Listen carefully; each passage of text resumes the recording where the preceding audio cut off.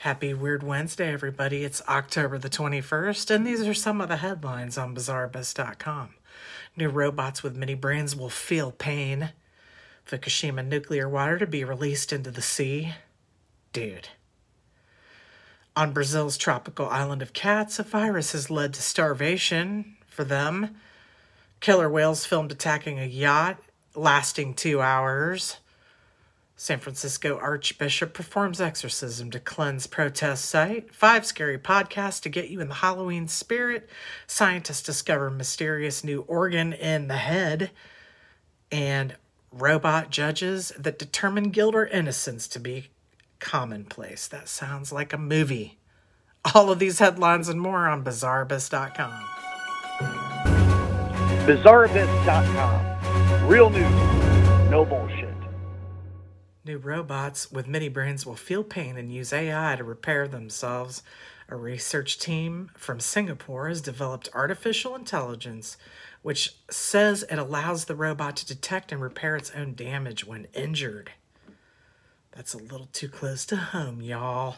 Scientists have developed robots which are able to recognize pain and repair themselves when damaged.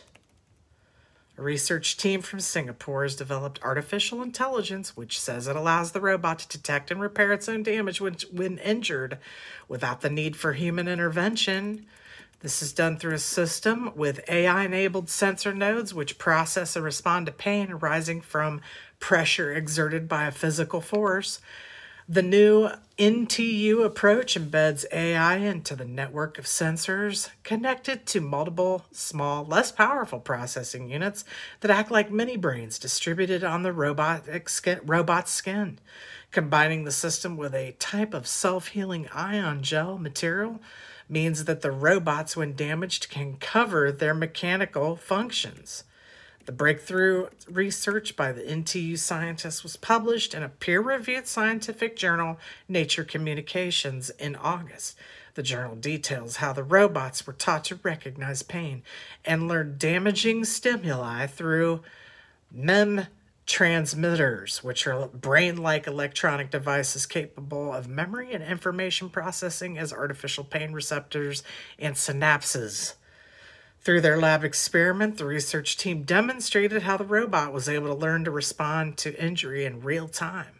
When injured from a cut from a sharp object, the robot quickly loses mechanical function, but the molecules in the self-healing ion gel begin to interact, causing the robot to stitch its wound back together to restore its function. That's like some Star Trek shit, dude. Crazy. Co-lead author of the study says for robots to work together with humans one day, one concern is how to ensure they will interact safely with us. For that reason, scientists around the world have been finding ways to bring a sense of awareness to robots, such as the ability to feel pain and to react to it and to withstand harsh operating conditions.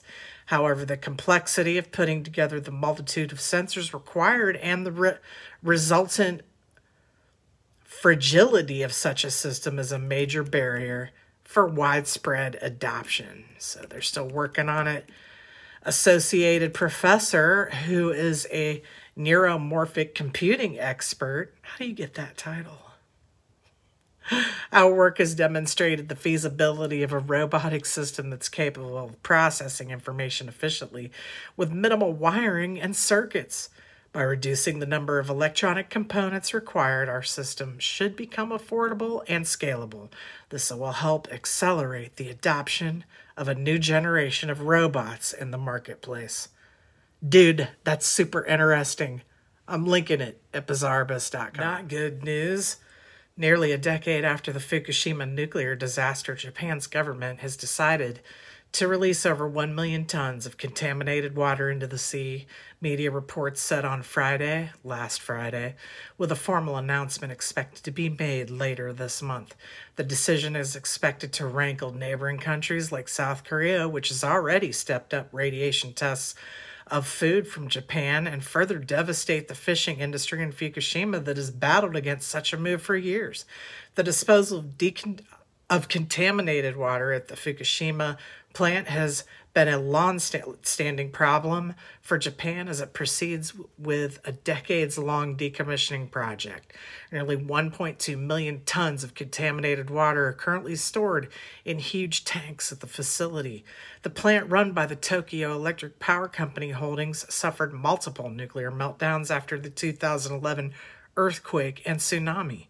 On Friday, Japan's industry minister said no decision had been made on the disposal of the water yet, but the government aims to make one quickly. To prevent delays in the decommissioning process, we need to make a decision quickly, he told a news conference. He did not give any further details, including a time frame.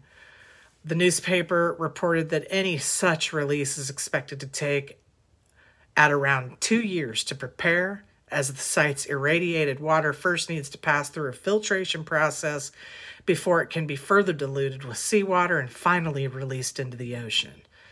In 2018, Tokyo Electric apologized after admitting its filtration system had not removed all dangerous material from the water collected from the cooling pipes used to keep fuel cores from melting when the plant was crippled. It said it plans to remove all radioactive particles from the water except tritium, an isotope of hydrogen that is hard to separate and is considered to be relatively harmless. Bullshit. You know that's bullshit. I could be wrong. I'm not a scientist. It's common practice for nuclear plants around the world to release water that contains traces of tritium into the ocean. In April, a team sent by the International Atomic Energy Agency to review contaminated water issues at the Fukushima site said the options for water disposal outlined by an advisory committee in Japan, vapor release and discharges into the sea, were both technically feasible. The IAEA said both options were used by operating nuclear plants. Last week, Japan fish industry representatives urged the government not to allow the release of contaminated water from the plant into the sea, saying it would undo years of work to restore their reputation. South Korea has retained a ban on imports from seafood from Fukushima. If it's safe, then why is this stuff like banned? Why are fish in the ocean growing like Cyclops eyes? It's mutant, dude. It's nuke material. During Tokyo's bid to host the Olympic Games in 2013, then Prime Minister told members of the International Olympic Committee that Fukushima's facility was under control.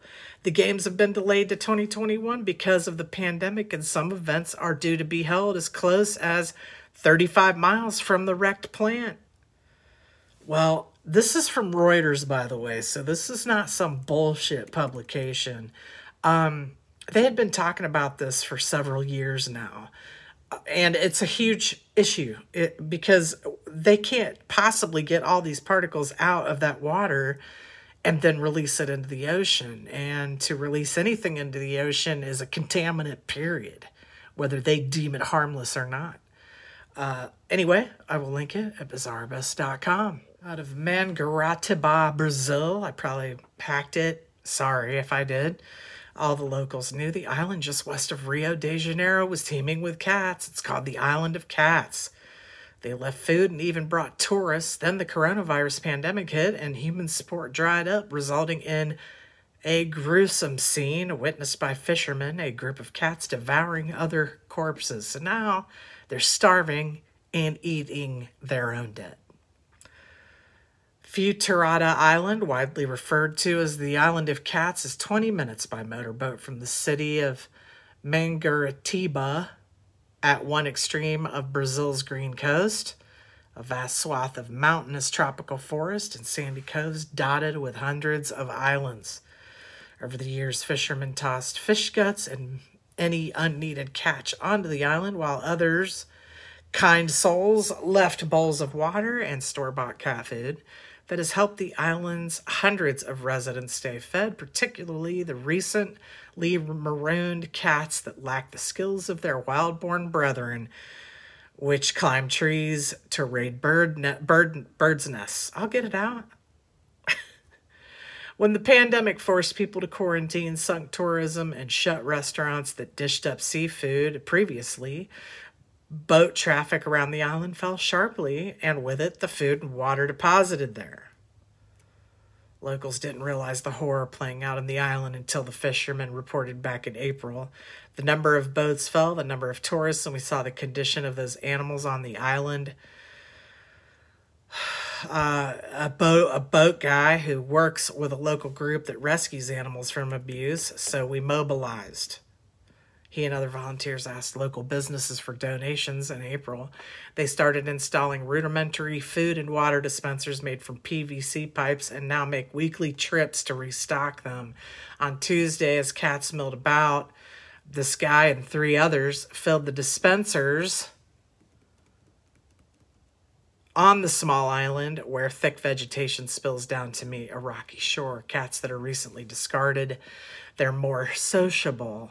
We saw we could get close to them, but not the feral ones. They're all hidden, and you see them at night because of their eyes. It sounds to me like you need to thin the herd, dude.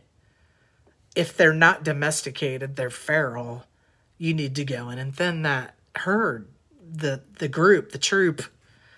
That's really the only way they're going to survive. So I'm just going to throw that out there. The roughly 250 cats on the island trace their origins to a couple that were the only residents some 2 decades ago. They decamped, leaving behind their 2 cats, these people that were camping. And then those 2 cats did what most creatures do, left to their own devices. The cat population then grew and people took notice, and some believe they'd found a repository for an urban scourge of unwanted and stray cats. Well, clearly this is a problem and it's not going to get any better. You need to go thin them out, and then I don't know what you need to do, but there needs to be a food source. So you need to grow them a food source or something, because at some point there's not going to be any cat food to give them. I'm just saying. I mean, people don't have money to be fishing if they're not getting paid to do it. So you guys need to come up with a plan, and saving them doesn't seem to be the right thing because they're just going to keep eating them their own. That's just what they do, dude. They did that on the farms when I was a kid. They just eat their own, man. And it's not out of hunger necessarily. Lots of cat species do that. So anyway, I will link it at bizarrebus.com. Absolutely terrifying. A video of killer whales attacking a yacht off the coast of Portugal has been released by the company delivering the vessel. Footage shows killer whales, also known as orcas, ramming the boat in what the narrator calls quite an ordeal. This video is linked at bizarrebus.com on this source news page. Pete Green from the UK-based yacht delivery company Halcyon Yachts International Yacht Delivery said 2 crew members and the 2 owners of the 45-foot boat were on board when the attack took place on October 4th. They were sailing off the coast of Porto on their way to Gibraltar when they saw what they initially thought were dolphins jumping from the water. However, as the animals got closer, they realized they were killer whales.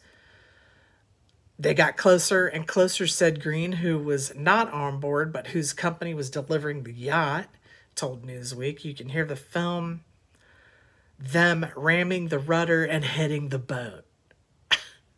Dude, I'd be flipping.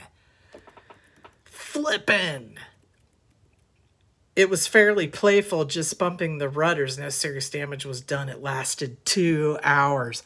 Yeah, playful till somebody drops off the boat and becomes food. Dude, I don't think so. In recent months, with reports of attacks dating back as early as July, that's a concern. Most of the attacks are believed to have been carried out by 3 juvenile killer whales. Scientists analyzing their behavior said, what has prompted the behavior of this particular attack is unknown. Researchers say the 3 animals show signs of injury, but it's unclear whether this was the result of interactions with the boats or whether they were hurt before the attacks began. Green said this is the second yacht his company has been delivering that has been involved in an attack, with the first having taken place on September 11th. In this event, the boat lost its steering and had to be towed in. Footage from this attack can be seen as well on this same page. So they're into it. They see a boat, they're like, ooh, let's play around. No, dude, they know your food. In the latest incident, the crew contacted the Coast Guard, who told them to turn off the boat's systems and just sail. They were lucky for the rudders not to break, Green said. The orcas are pretty powerful. If they wanted to do some damage, they could have done far worse. I don't think those on board ever felt under true threat. They were okay. It was definitely a scary experience, though.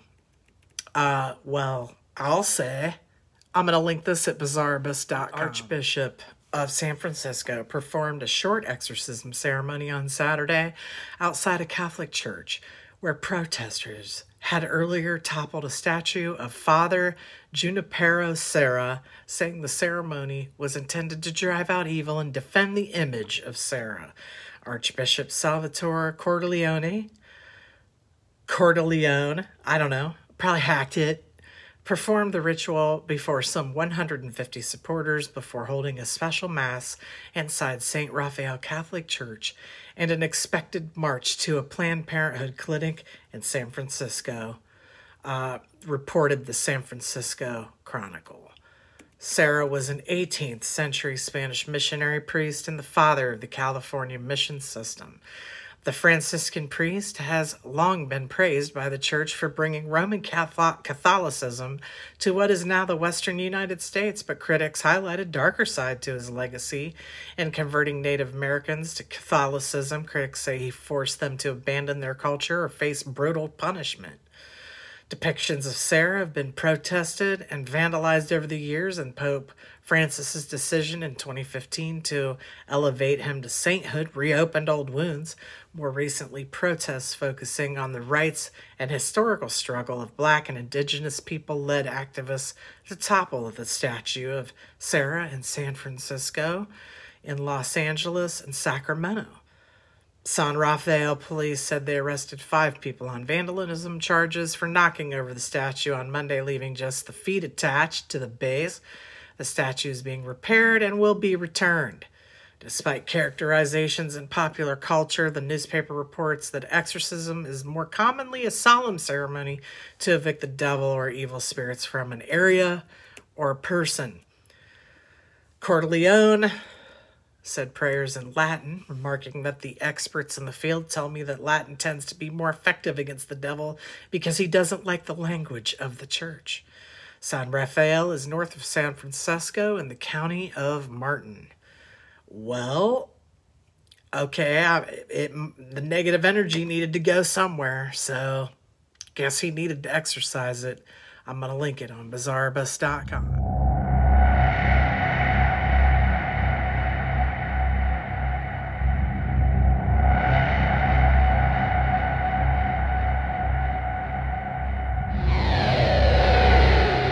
Let's take a small break to show you the new Bizarre Abyss face mask. Oh my gosh, y'all, you asked for it, you got it.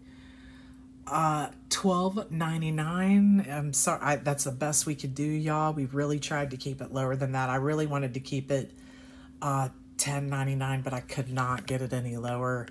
Offers full nose and mouth coverage, single-sided print. Includes 2 6-inch elastic ear loops, non-medical grade product, as you, of course, know. And $1 from every mask sale is donated to nonprofit to feed the children in need. Comes in black, gray, white, and red. So feel free to check that out. Go to bizarrebus.com and get yours today if you would like to support us. Dude, it's Bizarre Abyss headlines, 100% unfiltered. Scary podcast to get you in the mood for Halloween. Dude, I love scary podcasts, so I wanted to share these with you. Halloween might be decidedly less social this year, but you can always take solace for a good scare from a good podcast. From fictional tales of small town horror to a real life scary cat screaming his way through Midsommar. Here are 5 creepy podcasts to binge while you're stuck inside for Halloween. The first one is Borrasca, Borrasca. And by the way, this is linked at bizarreabyss.com. Just click on headlines. Click on the headline, 5 scary podcasts for Halloween, and you'll be able to check them out yourself. This originates in Reddit's horror-heavy No Sleep forum. Borrasca is a fictional podcast about a boy who moves to the small town of Ogarts, and the town is plagued by disappearances. Dude, sounds interesting already. Up next, the Scary Cats Horror Show. Reply All hosts, Alex Goldman and PJ Vogt, want to see if someone can learn to love scary movies through exposure. On the Scaredy Cats Horror Show, Goldman chooses movies for a vowed Scaredy Cat Vogt to watch and discuss on each episode. From campy classics like Nightmare on Elm Street to recent Ari Aster, Dreadbenders, Hereditary, and Midsommar, guests from the biz get into how horror can offer a safe setting to experience a wide range of emotions. Up next, let me get down there. Oh man, I'm sorry, I got a pop-up. I hate that. Why, dude? Unspooled. Movie Buff Podcast Unspooled presents its first ever horror mini-series this month, starting with Frankenstein and moving into The Babadook. I really enjoyed The Babadook on Hulu. It was really freaking interesting. In any event, Aaron Mankey's 13 Days of Halloween is also on here. The production company behind Get Out, The Purge, among other scary movies, is pretty much the name in horror. And lucky for us, they've teamed up with iHeartMedia to count down the days till the holiday with a new fictional podcast. So you need to check that out. And Radio Rental. Real horror stories told by real people, all hosted by Ran Wilson, playing a video store clerk, spooky crypt keeper. Need to go check those out, people. Again, it's linked at bizarreabyss.com. Click on headlines and click on 5 podcasts for Halloween. And you too can check these out yourself. Medical researchers have recently made a surprise discovery, finding what looks to be a mysterious set of salivary glands hidden inside the human head, which have somehow been missed by scientists for centuries until now. And it was identified by accident by doctors in the Netherlands who were examining prostate cancer patients with an advanced type of scan called a PET-CT scan. When paired with injections of radioactive glucose, this diagnostic tool highlights tumors in the body. In this case, however, it showed up something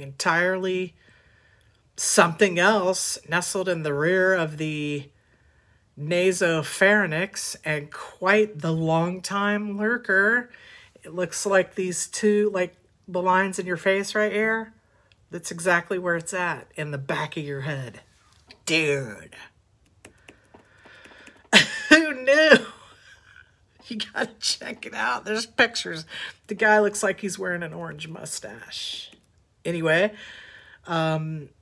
people have 3 sets of large salivary glands, but not there, explains radiation oncologist from the Netherlands Cancer Institute.